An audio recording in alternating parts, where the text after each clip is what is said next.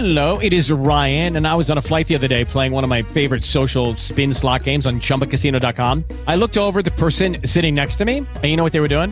They were also playing Chumba Casino. Coincidence? I think not. Everybody's loving having fun with it. Chumba Casino is home to hundreds of casino-style games that you can play for free anytime, anywhere, even at 30,000 feet. So sign up now at ChumbaCasino.com to claim your free welcome bonus. That's ChumbaCasino.com and live the Chumba life. No purchase necessary. VGW. Void where prohibited by law. See terms and conditions. 18 plus. Hello, I'm Corinna Harrod, and this is the Monday Night Review.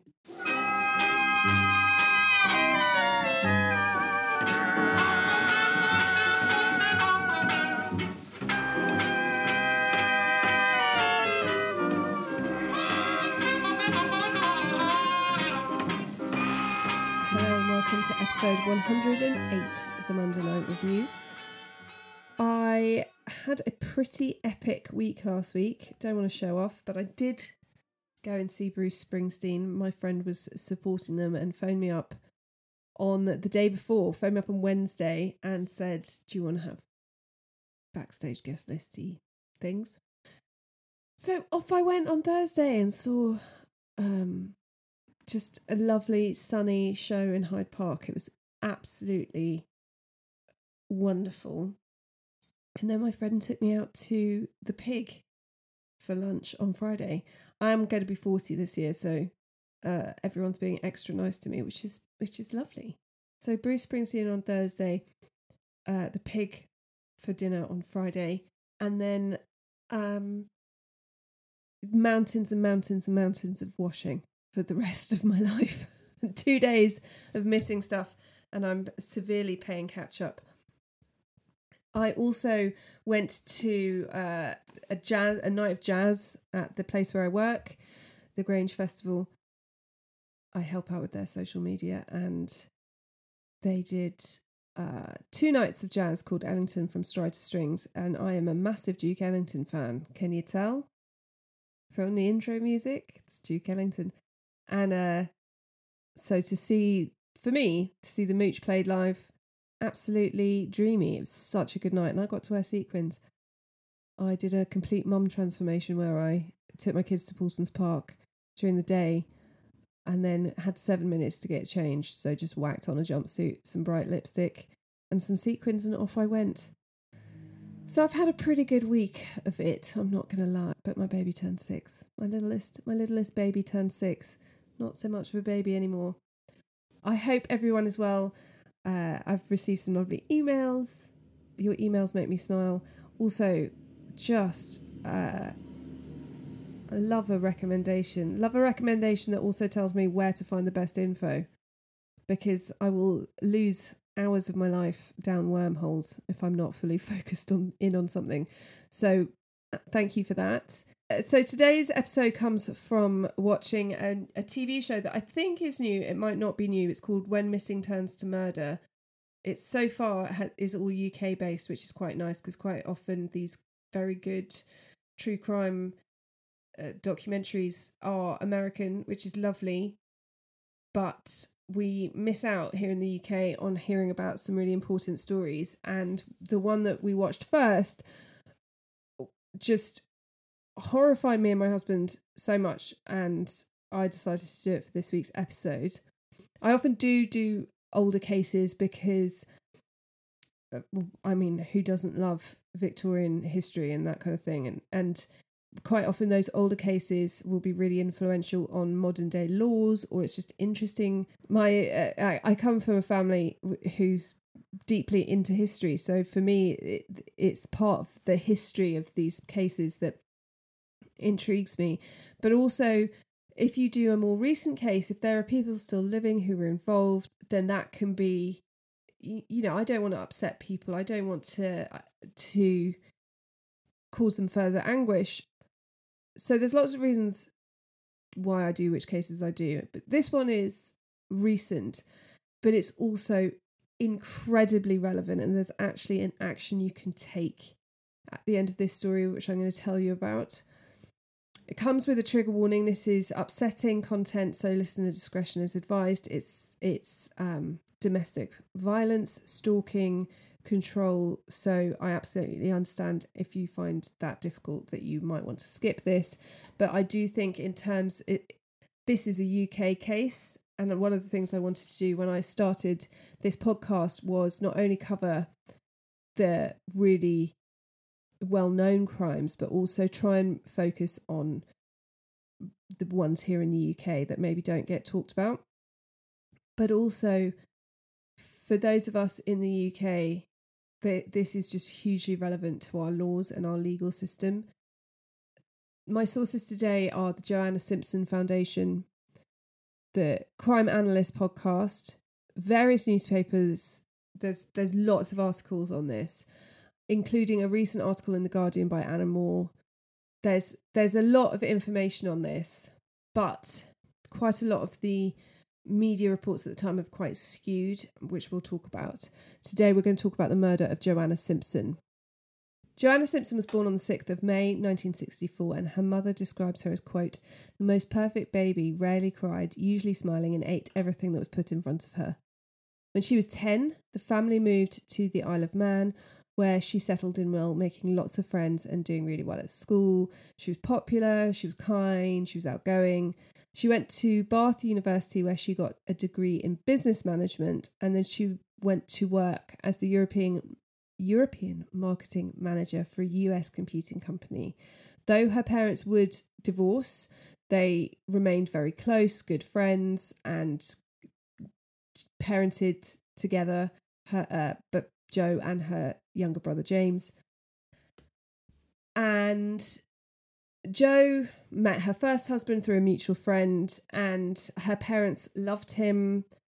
He was part of the family, and Jo's father had bought her a house in Ascot, I believe, and so the house was in Jo's name, but they move into it, and when they move in, it was so dilapidated. There was a tree growing up inside the house. It was in terrible shape, but they transformed it together. It was this project of love. They made this beautiful home, beautiful garden. But sadly, the marriage broke down. There was nothing nasty involved. It just didn't go the distance, and they amicably divorce. Jo had many hobbies: cake decorating, sewing. She always put others before herself and was bursting with energy. She loved her friends and people, and she was incredibly close to her mother. They would chat several times a day. And she seems, when you see people talking about Jo, lots of people are like, we chatted. She seems to just be such a people person, chatting to her friends daily, a couple of times a day, just a real people person.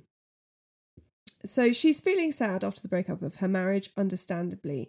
And a friend of hers who worked for an airline suggested that they go to South Africa. I believe they could get either discounted tickets or free tickets or whatever. And they go off to South Africa.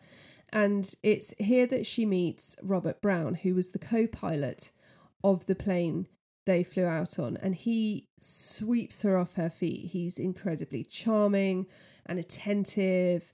He's a pilot, and they start a relationship.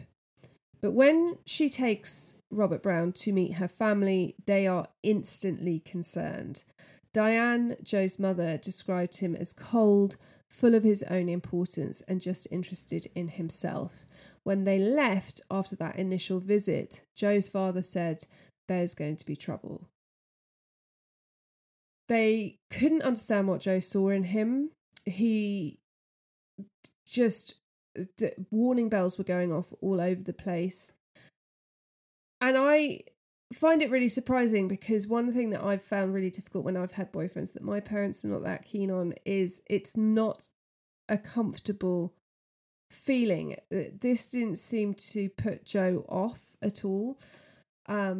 And one friend suggests that perhaps it was a case of timing. Jo, we know, was really desperate to have children. I really don't often like to talk about that kind of thing very much, because not all women are desperate to have children, and I don't really like the idea of the biological clock, even though it is obviously a factor for a lot of people. But Jo that was a real life goal of hers. She wanted to have children, and she was 34.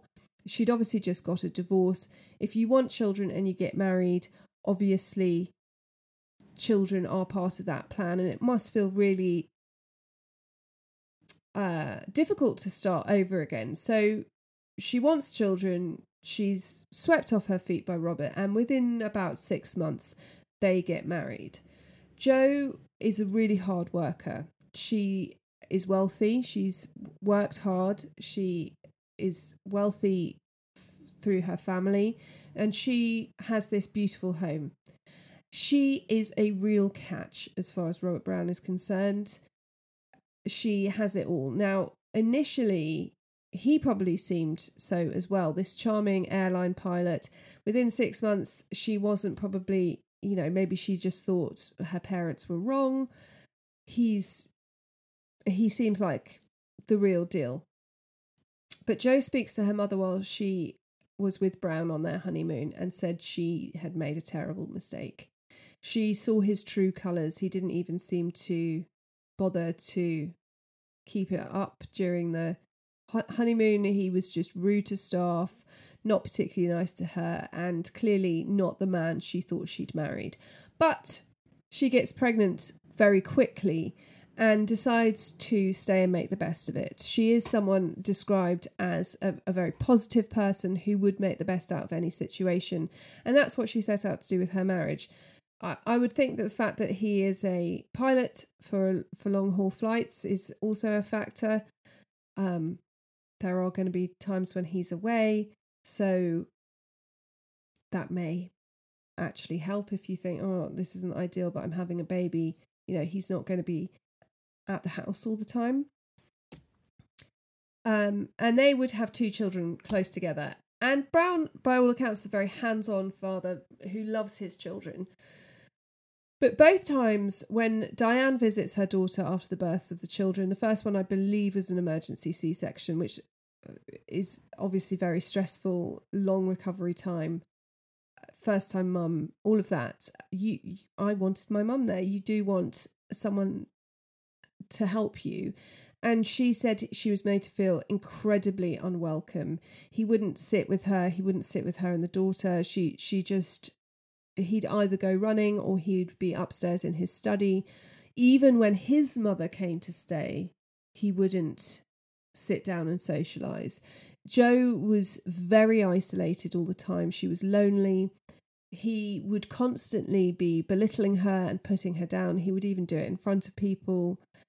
And it's basically classic gaslighting, where it sounds like if you took one incident, it would sound trivial, but this constant picking at her confidence and her self-esteem and the things that she loved. If by all accounts she was an absolutely fantastic cook, but if someone is constantly telling you that the food you've prepared isn't nice, it's going to wear you down.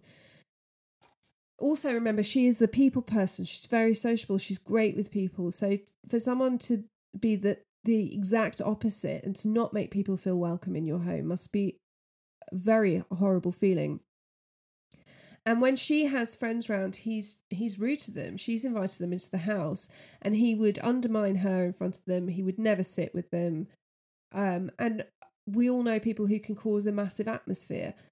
And I think she would have this sort of wonderful, lovely atmosphere in the house where people felt welcomed and people wanted to be. And he would arrive and make it feel the opposite. Hetty Barkworth Nanton met Jo when their children went to nursery together, and they instantly hit it off. She describes Jo as vibrant, a great friend, a natural leader, an amazing cook, natural host, brilliant at organising parties. She had a, quote, unparalleled ability to live for today. And Hetty tells a lovely story about how Jo was once at a lock-in with a landlord from a local pub, and she wins a piano off him playing poker. And with the Lucky Land Slots, you can get lucky just about anywhere. This is your captain speaking. We've got clear runway and the weather's fine, but we're just going to circle up here a while and get lucky. No, nothing like that. It's just these cash prizes add up quick. So I suggest you sit back, keep your tray table upright, and start getting lucky. Play for free at LuckyLandSlots.com. Are you feeling lucky? No purchase necessary. Void where prohibited by law. 18 plus terms and conditions apply. See website for details. Lucky Land Casino, asking people, what's the weirdest place you've gotten lucky? Lucky? In line at the deli, I guess? Aha, in my dentist's office. More than once, actually. Do I have to say? Yes, you do. In the car before my kids' PTA meeting. Really? Yes. Excuse me, what's the weirdest place you've gotten lucky? I never win and tell. Well, there you have it. You can get lucky anywhere, playing at LuckyLandSlots.com. Play for free right now. Are you feeling lucky? No purchase necessary. Void where prohibited by law. 18 plus. Terms and conditions apply. See website for details. For whatever reason, she decides she's taking that piano right now, and so she's wheeling it through the village at 2 a.m. to get this piano back into her house. She just has this endless energy, a wicked sense of humour, selfless beyond belief, and her children were her life. She's a passionate gardener. She just seems to have this homemaking ability, you know, all the things that a lot of us who have children or who have homes to look after struggle with. I struggle with it. I have an image in my head of what I would like, but it doesn't come out that way. But she just seems to be able to create these beautiful environments for people. Robert Brown would come across as surly, not engaged or interested in anyone else, and the complete opposite of Jo, and doesn't seem to appreciate that she's created this lovely environment for him either, which I would find bloody annoying. So in order to be home with the children, and obviously Brown is a long haul pilot, so he is going to be leaving at different hours, away for a long time, coming back at different hours. So you do sort of need one parent who's going to be able to be present for the children. She turns their house into a successful 5-star bed and breakfast business, and this is basically an instant success, and she is given a gold award by the tourist board. And it's no surprise, really. It brings together all the things she loves to do and excels at: cooking, home interiors, making this lovely environment, making people feel looked after and nurtured and cared for. But Rob's behaviour, meanwhile, Brown's behaviour was becoming more and more hostile. He's doing these long haul flights, but he would analyse the burglar alarm to tell what she'd been doing when she'd been going in and out. But he also knew that when she went to bed with the children, she would put the burglar alarm on downstairs, and so he'd know what time she went to bed, and he would ask her questions on what she'd been doing. Jo and Hesse themselves actually found receipts for a tracking device that he'd bought to put on her car. They never found the device. And other sort of listening devices for inside the house. In February, I believe it's 2007, he calls home from Hong Kong saying that he's distressed and having thoughts of killing her and the children with an axe. Hesse was there when she received this call, and Jo was understandably really upset. I believe that Jo then phoned another friend at the airline who was with Brown just to see how Brown was, and apparently he was absolutely fine. He was out and about chatting, and obviously I know that you can mask mental health, but from what we can tell from Brown, this was another way of controlling his wife. One of Jo's friends was out in Windsor Great Park one day near where they live with her children, and she saw Brown. He was there on his bicycle, and he had ridden straight at them, veering off at the very last minute, and was terrifying enough that the friend actually went to the police to file a complaint about him. This same friend was with Jo on the 17th of July 2007. They'd spent the day together with the children during the school holidays, And Jo got home about 10 p.m. and put the children to bed. And when she comes downstairs, Brown corners her in the kitchen with a kitchen knife. He takes hold of her neck from behind and presses the knife into her chest. She said his eyes were just cold and black. And she remembered hearing somewhere that you have to engage with your attacker and get them to think about something that they love. So she said to him, "What will happen to the children if you kill me?" And he replied, "You'll be dead and I'll be in prison." And he lets her go. But as he leaves the kitchen, it's very interesting the different ways that different mental types, different brain types deal with responses to this, because quite often abusers will then be upset, about what they've done as a way to make the abused feel sorry for them and feel like it's their responsibility. But he says to her, "I assume you're going to call the police and ruin my career." And again, this is showing how just self-obsessed he is, but also he's manipulating her, because he is, part of the responsible parent for her children. She doesn't want him to lose his job. It's just so controlling. So she doesn't call the police. She calls her friend Belinda and says, I need you to come now. And Belinda arrives I think she arrives about 2:00 in the morning, and Jo's there in her pajamas. And luckily, the way the house is laid out, she can be in a separate part of the house where the children are sleeping with Belinda, and they can lock themselves in so that he can't get to them at night. So the next morning, Jo rings her mother to tell her about the attack, and her mother says, "You've got to bring the children here, you need to get out." And Jo is too scared to even go into the other part of the house to get the suitcases. So her brother James dashes down from London. He persuades Brown to let them take their suitcases, and he helps them get to the airport. And Jo and the children go to the Isle of Man to her mother. While she's there, Diane overhears Brown tell Jo on the phone, quote, "If you tell anyone what happened, it will be the worse for you." So Jo makes the decision that he has to move out. This has gone too far. It's a huge decision. It's an amazing decision to have made, because obviously he's done all of this horrible behaviour. But this is a real act of violence, the attack with the knife. But a lot of women wouldn't feel like they could end the relationship. And she's had enough. She says, "You've got to move out." And her family is so concerned that they hired a bodyguard to look after her when she went back to the house. And she then takes out a non-molestation injunction against him, which requires Brown to stay away from the house for 6 months. And this is then extended to another 6 months. And to do this, Jo has to talk about why she wants this injunction. So there is a log of his controlling behaviour.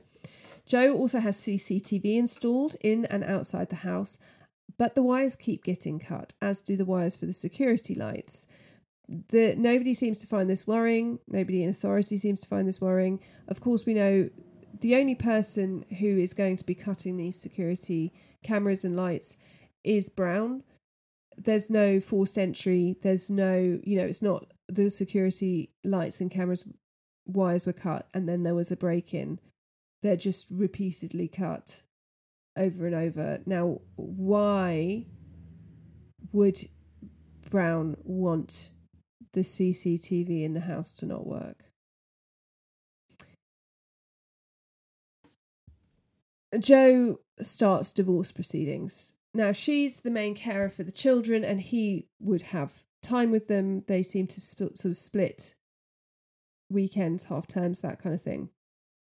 Now, whilst he had them, he would find out the new burglar alarm code from them. If Joe changed the code for the burglar alarm, he would wheedle it out of the children, and then he would go into the house, use the burglar alarm code, and look through her private papers, see what letters she had from her legal team and all of that.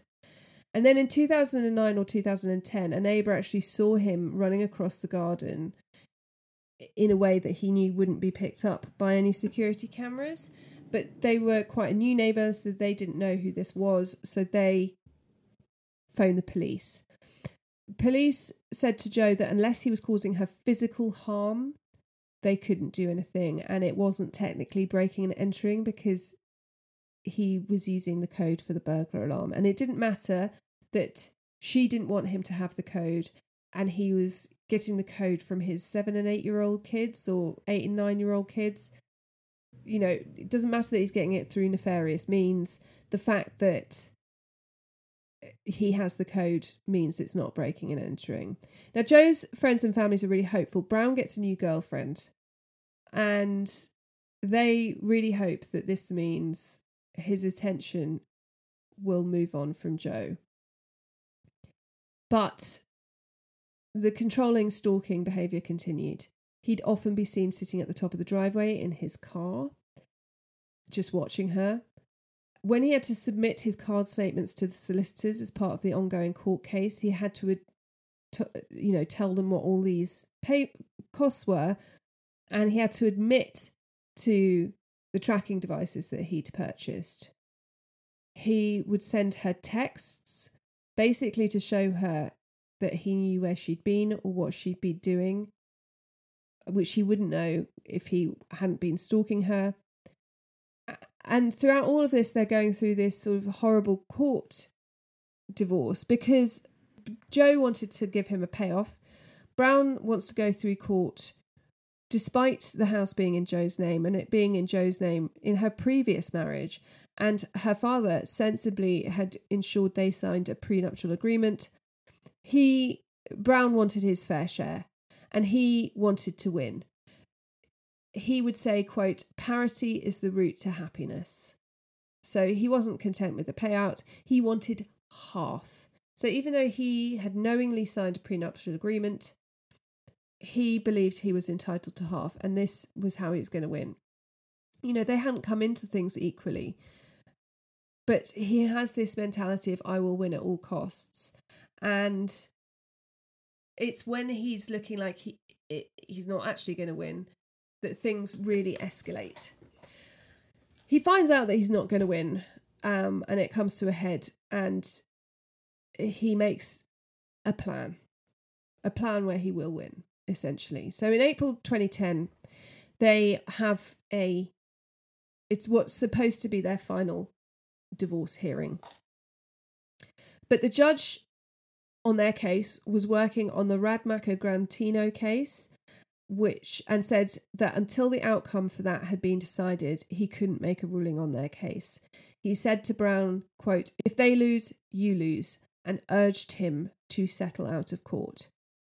As a result of the Radmacher-Grantino case, the Supreme Court ruled that both pre- and post-nuptial agreements have, quote, "magnetic importance, and spouses should be held to them unless it can be demonstrated that they are unfair in how they were created or the effect they would have." So basically, prenup and a postnup are legally binding unless, I guess, they were misled in signing them, or they could prove that they signed it under duress or unknowingly or whatever.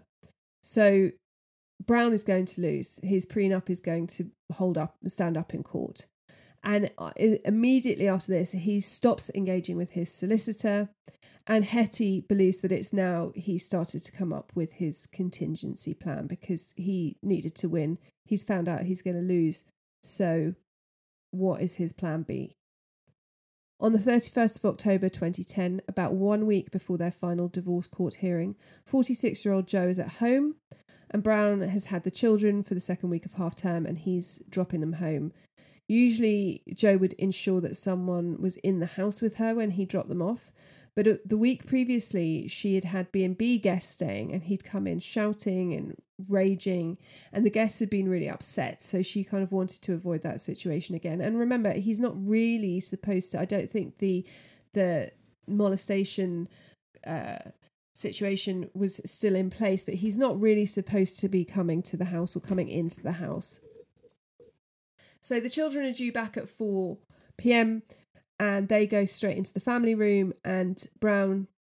Lucky Land Casino, asking people, what's the weirdest place you've gotten lucky? Lucky? In line at the deli, I guess? Aha, in my dentist's office. More than once, actually. Do I have to say? Yes, you do. In the car before my kids' PTA meeting. Really? Yes. Excuse me, what's the weirdest place you've gotten lucky? I never win and tell. Well, there you have it. You can get lucky anywhere, playing at LuckyLandSlots.com. Play for free right now. Are you feeling lucky? No purchase necessary. Void where prohibited by law. 18 plus. Terms and conditions apply. See website for details. Enters the house, which he's not supposed to do. Unbeknownst to Joe, he has hidden a claw hammer covered in masking tape in one of the children's homework bags. He then hits Joe 14 times over the head with the hammer, causing over 38 wounds.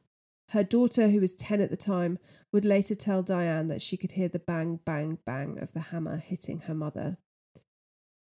The children can hear what's going on. They're upset. Brown tells the daughter to go upstairs, and their son, who's still downstairs, is told to stay in the living room. The police would later find an imprint of the son's foot in blood on the floor. So this did not happen while the kids were distracted and didn't know what was going on. They absolutely knew what was happening. And her son has never really spoken of that night to anyone. They are now adults. The daughter will talk about it. The son does not. Brown carries Jo to the back of the car, wraps her in a plastic sheet that he has in there, in the boot. Both children see this happen out of the window. Brown then returns and pulls out the CCTV cables and the phone lines, and police believe he was going to leave the children on their own, but for some reason, I think because they'd been watching out the window, he changed his mind. He was due to fly to Lagos the next day, and in court later he would say that he decided he would rather crash the plane killing all the passengers than go to prison. So this gives you, again, completely self-involved, happy to kill a plane load of people just to save his own skin. So he changes his mind. He puts the kids in the car. Joe's son says, "Are you taking Mummy to hospital?" To which he doesn't reply. He drives them to his house and leaves them with his girlfriend, who is 5 months pregnant at the time, telling her that Joe is unwell, and so he's brought the kids back. He then takes Joe's body to Windsor Park and buries her. He returns home in the early morning, and though he's supposed to be flying to Lagos the next day, his girlfriend persuades him not to go. Whether she knows what's happened or suspects something isn't right, we don't know. Then on the 1st of November, police receive a sinister phone call from Robert Brown saying he wants to come in to speak to someone about a domestic violence incident. The call handler, I have to say, I think does a really good job. I'm going to quote some of the call, but she handles it incredibly well. So Brown says, "I'd like to make an appointment to come in regarding an incident that occurred yesterday. Can I ask what the incident was?" "A domestic issue." She then explains that she'll need to take some of his details, and he says it's a serious domestic. The call handler says that then the policy is for someone to attend within the hour, and he says, "I'd rather come to the police station as I've got children here." When asked for the information on the incident, he says his lawyer has advised him not to say anything. She says, "Why have you been given that advice? Why have you been speaking to a lawyer?" And he says, "Because it's, quote, of a serious nature." She pushes as to what this is, which I just think is really impressive. I would have been like, "Oh, okay," and be sort of trying to think about what to do next. She says, "What do you mean?" He says he's rather not say. She says, "Why not? This is confidential between you and me. No one else will know." And he stammers a bit and says it's of an extremely serious nature. She asks if both parties are okay. "Neither of you are harmed, are you?" she says. He replies, "Well, one person is." She checks on the welfare of the children, which is great, and says, I'm assuming you are worried about the consequences. And he says, yes. Bravo to that woman. She does not give up. She doesn't sound judgmental. She clearly, I think, I don't know what point she works out that he's possibly murdered his ex-wife, but her tone of voice does not change. She sounds bright and breezy, professional, not shocked, and she does what needs to be done. She gets a lot of information out of him. But one thing that's also very noticeable here is he is very calm. He's in control. He's collected. He doesn't seem upset. He doesn't show any remorse. He wants to make an appointment. And there's two things that really surprise me about this. He wants to make an appointment. I don't personally know, but I know of someone who my family knows who murdered somebody and immediately took themselves to the police station. Actually took themselves to a couple of police stations because they were closed. Yay, Britain. But he went to the police station and handed himself in. I think if you are going to the police because you have committed murder, you must be pretty sure that you can just go in. I don't think you need an appointment. I think you can just go in and they will see you. But I kind of feel like he wants to make himself seem important. He wants to make sure that someone is there to receive him. And this is, someone important needs to see him.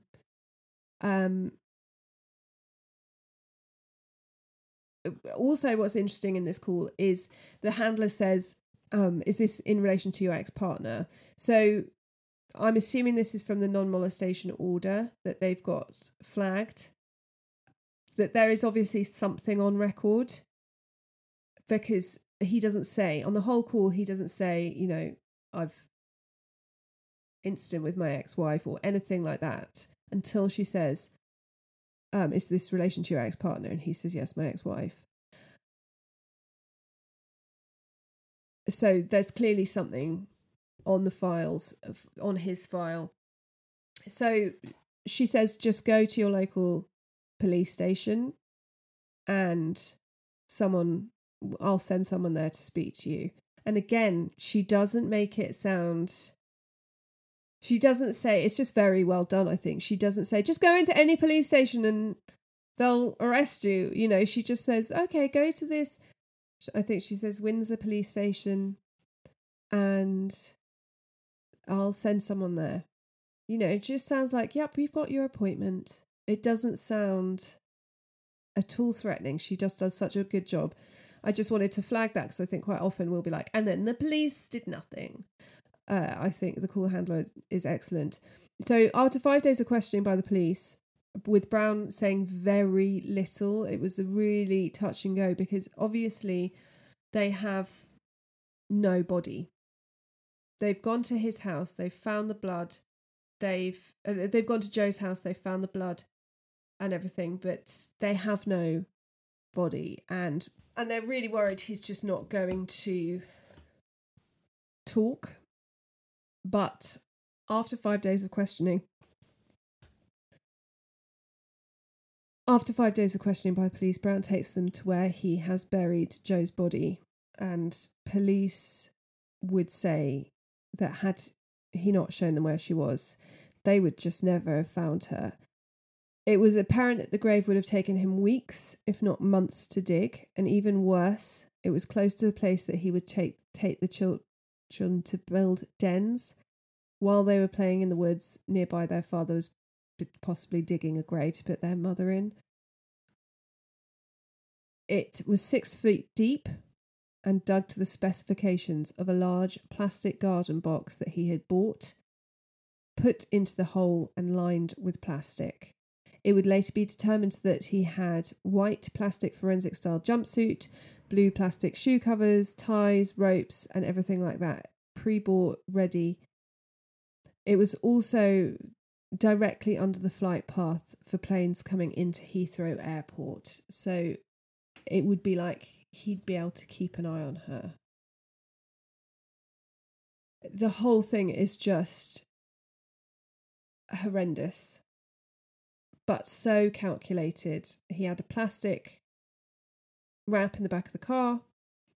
When he dropped the children off, he picked up the forensic suit, the shoe covers, the tape. He's pre-lined the box. The box is in the hole, ready to go. Oh. 6 months later, Robert Brown is in court for the murder of his wife, Jo. The media referred to him as BA pilot, and he was the centre of attention. It would be things like BA pilot kills wife in domestic, and that's the basic gist of it. Everywhere, that's what I meant at the beginning of the episode. Everywhere you read about this, he is referred to as BA pilot. She is his wife. Do you know what I mean? It's not award-winning B&B owner killed by husband. It leads very much with, this man is a respected pillar of the community, etc. As we've seen, it's very much not the case. I don't know how he managed. Well, I do know. As we've seen, that's very much not the case. He's not a pillar of the community. He's not a nice man at all. But he's obviously able to turn the charm on and manipulate to get what he needs, what works best for him, etc. The pathologist told the court that Jo had sustained injuries to her hands and arms as she defended herself against the attack and suffered fractures only usually seen in road accidents. So I believe her wrists and her arms were broken by the blows. None of this gaslighting, control, stalking behaviour was brought to light in the trial. It wasn't thought of as those behaviours at the time. It was an unhappy marriage. It was a domestic incident. No one mentioned this behaviour. Jo had been working on her divorce statement the night before she died. Her family and friends begged the barrister who was representing Jo to read it in court. It was Jo's chance to have a voice in this situation. The barrister's response was, quote, "Trivia, trivia, trivia." Family and friends who were witnesses at the trial were not properly prepared and were terrified to take the stand. And in fact, only 2 of them would. Out of 20 witnesses that had been called, they were all cancelled. Hetty felt the prosecution were complacent. As we've seen, there's just so much evidence of premeditation that the jury would be sure to find Robert Brown guilty of murder. So the prosecution did bare minimum. Absolute bare minimum. Brown spent his entire witness statement painting Jo as this sort of moneyed bitch who controlled him and controlled money, who'd had an affair, which she hadn't, and implied that she'd initially railroaded him into marriage, which the opposite was true.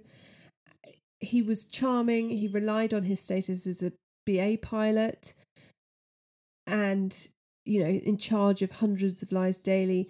And he claimed that he was suffering with adjustment disorder, something that most commonly occurs in teenagers.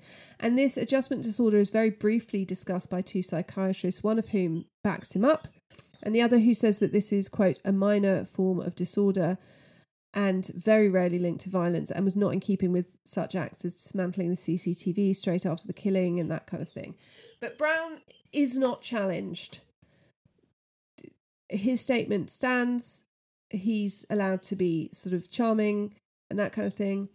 And the prosecution team decided that the divorce wasn't anything to do with this case, despite it being, as we've seen, an important part of how this terrible murder came about, and all the controlling aspects, the manipulation, the violence, none of that gets brought up.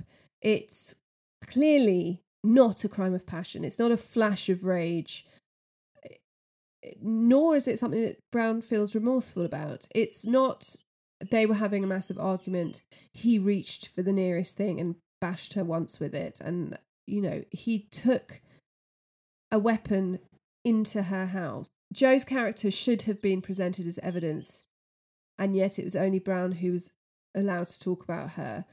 There were 20 character witnesses ready to take the stand on behalf of Joe. All but 2 were cancelled beforehand because it was assumed that this case was a no-brainer. And those who took the stand were told that they could only answer yes or no by their barrister. So they were so in the spotlight, they hadn't been properly prepared, and they couldn't speak for their loved one. A trial that should have taken 6 to 8 weeks, with the jury being taken to Joe's home to see how she tried to protect herself with CCTV and alarms and where the murder had taken place, and should have seen where Brown buried her in such a secluded area with such a deep grave. They saw none of this, and the trial took 6 days. A man who had controlled his wife to the point of killing her rather than lose a court case was allowed complete control in the courtroom and manipulated.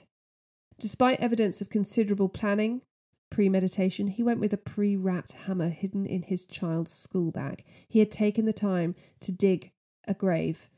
He had a plastic sheet in the boot of his car. Robert Brown was convicted of manslaughter due to diminished responsibility because of this alleged adjustment disorder, caused because the divorce was putting him under stress. Everyone was shocked. Even the judge, who commented that this adjustment disorder seemed to have mysteriously vanished straight after he murdered his wife. In May 2011, Robert Brown was given a 26-year sentence, of which, by English law, he would only have to serve half. At that time, English law would determine that a sentence for manslaughter, you were entitled to be let out halfway through. And the only thing that can stop that is if you do a criminal act while in prison. So it doesn't matter if the police think that you're a risk or if you haven't been good in prison. The law states that you have to be released. The barrister said to Diane afterwards, "I'm going to go and have a large gin and tonic and forget all about your trial." Completely horrendous. Absolutely horrendous. It would come to light that Joe was not the first victim of Robert Brown's psychological abuse. Another woman came forward who'd suffered coercive control at the hands of Robert Brown. And we know that people who behave like this will continue to do so. There's also his now ex-girlfriend who has his child. There are his children with Joe, who are now adults. So many people who won't feel safe because of this man. And as far as we know, he will feel like he's won. He's won against Joe, and he will want to continue to win. Robert Brown is due to be released after just 13 years this November 2023. Joe's friends and families are frightened. We have seen that he's a person who has to win whatever the cost, and these people are part of his downfall. Not only have they lost a daughter, mother and friend in a brutal way, suffered a terrible miscarriage of justice, but now a man who has shown what he is capable of is going to be released. And the thing is, it only takes one slip through the cracks for the worst to happen. Hetty and Diane are working towards getting the law changed so that those who are convicted of manslaughter due to something like adjustment disorder have to have a psychiatric evaluation before they're released. If Robert Brown killed while suffering with adjustment disorder, then if he has it again or still has it or has it in the future, then he is still a risk. Diane also points out the probation system here is in absolute turmoil. Who is going to be keeping tabs on Robert Brown for the next 13 years of his sentence? So that's the deal here with manslaughter. You serve half your term in prison and the other half you are under probation. But, I think anyone who's had any dealing with the system knows how many holes there are. And it just takes one hole for this man to be dangerous. They just can't keep a tab on him. And as I've said before, he doesn't need long. And he's had enough time to make a plan. And he won't have been sitting in prison feeling remorseful and planning a better life for the way that he lives. He will no doubt have been feeling wronged. He is wronged. I'm going to quote from Anna Moore's Guardian article now because the facts she's pulled are absolutely horrifying. Quote, Poppy Waterhouse, 24, sustained more than 100 injuries in a slow, brutal attack by her ex-partner Joe Atkinson. He was sentenced to life for murder with a minimum term of 15 years, 310 days. Ellie Gould, 17, was murdered by her ex-boyfriend Thomas Griffiths. He strangled her, then stabbed her at least 13 times. His sentence, life with a minimum term of 12 years and 6 months. For the victims' families, the injustice was clear. If these murders had taken place outside the victims' homes, the sentences would have been 10 years longer, as there are higher penalties if a killer takes a knife to the scene rather than lifts one from the kitchen drawer. And women are far more likely to be killed at home. Between 2017 and 2019, 3/4 of female victims in England and Wales were murdered at home. For male victims, it was less than half.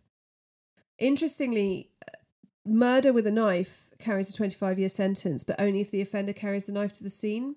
2 women a week are killed by a partner or ex-partner, and these are considered as one-off random killings due to a volatile relationship, as if these women are partly to blame for their deaths.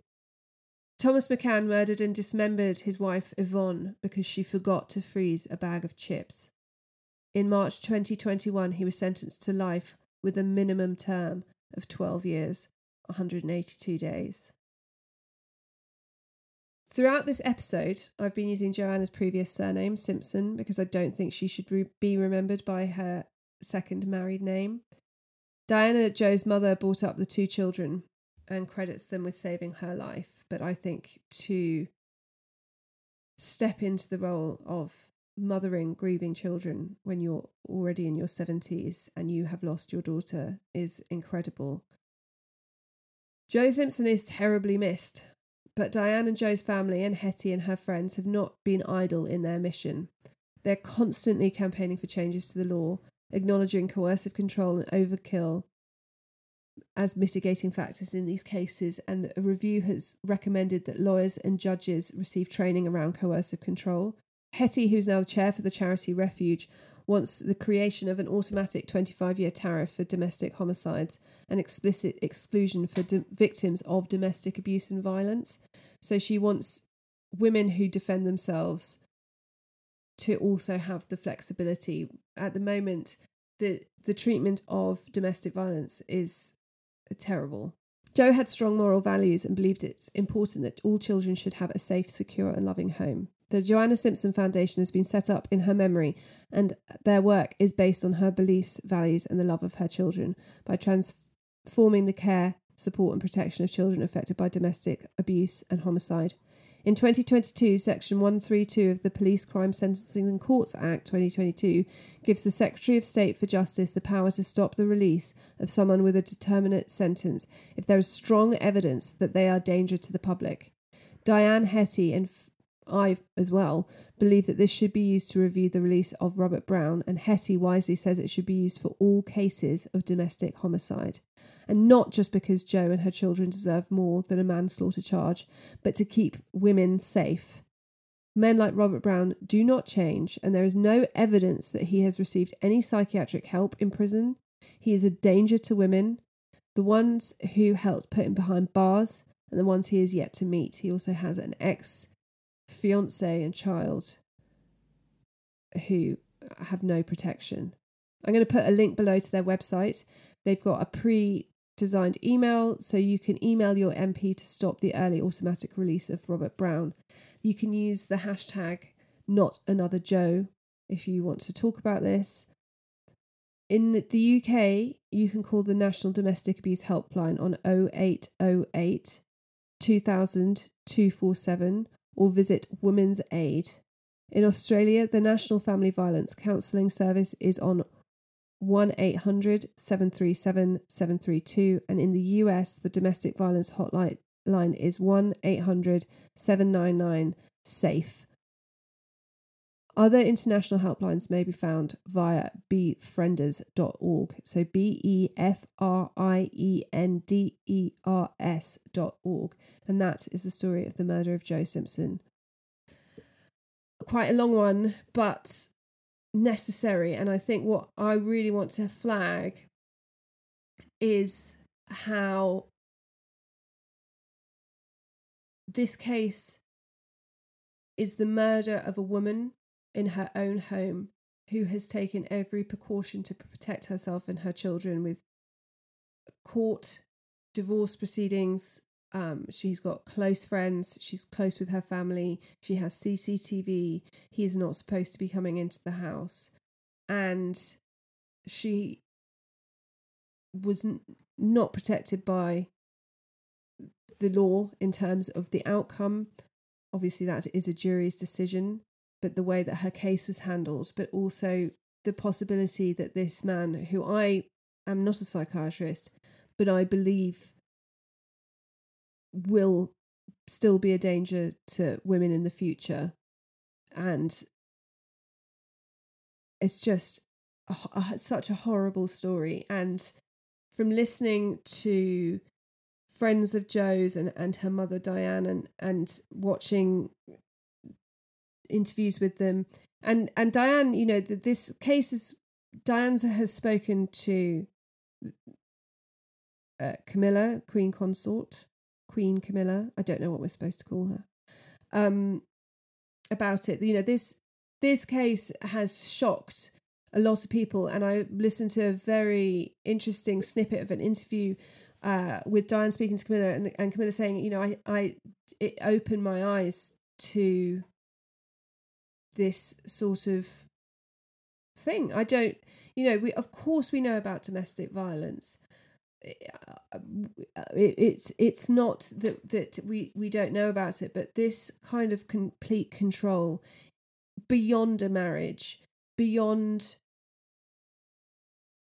when everyone is, when the person is seemingly doing all the right things, you know, filing for non-molestation order, signed a prenup, all the right things were done, and yet still this terrible thing happened. I'd love to know your thoughts on this. There's a quote that I've talked about before, which is not a full quote. It's an amalgamation of quotes from the woman who wrote The Handmaid's Tale. I cannot remember her name. Who says, men are afraid that women will laugh at them and women are afraid that men will kill them.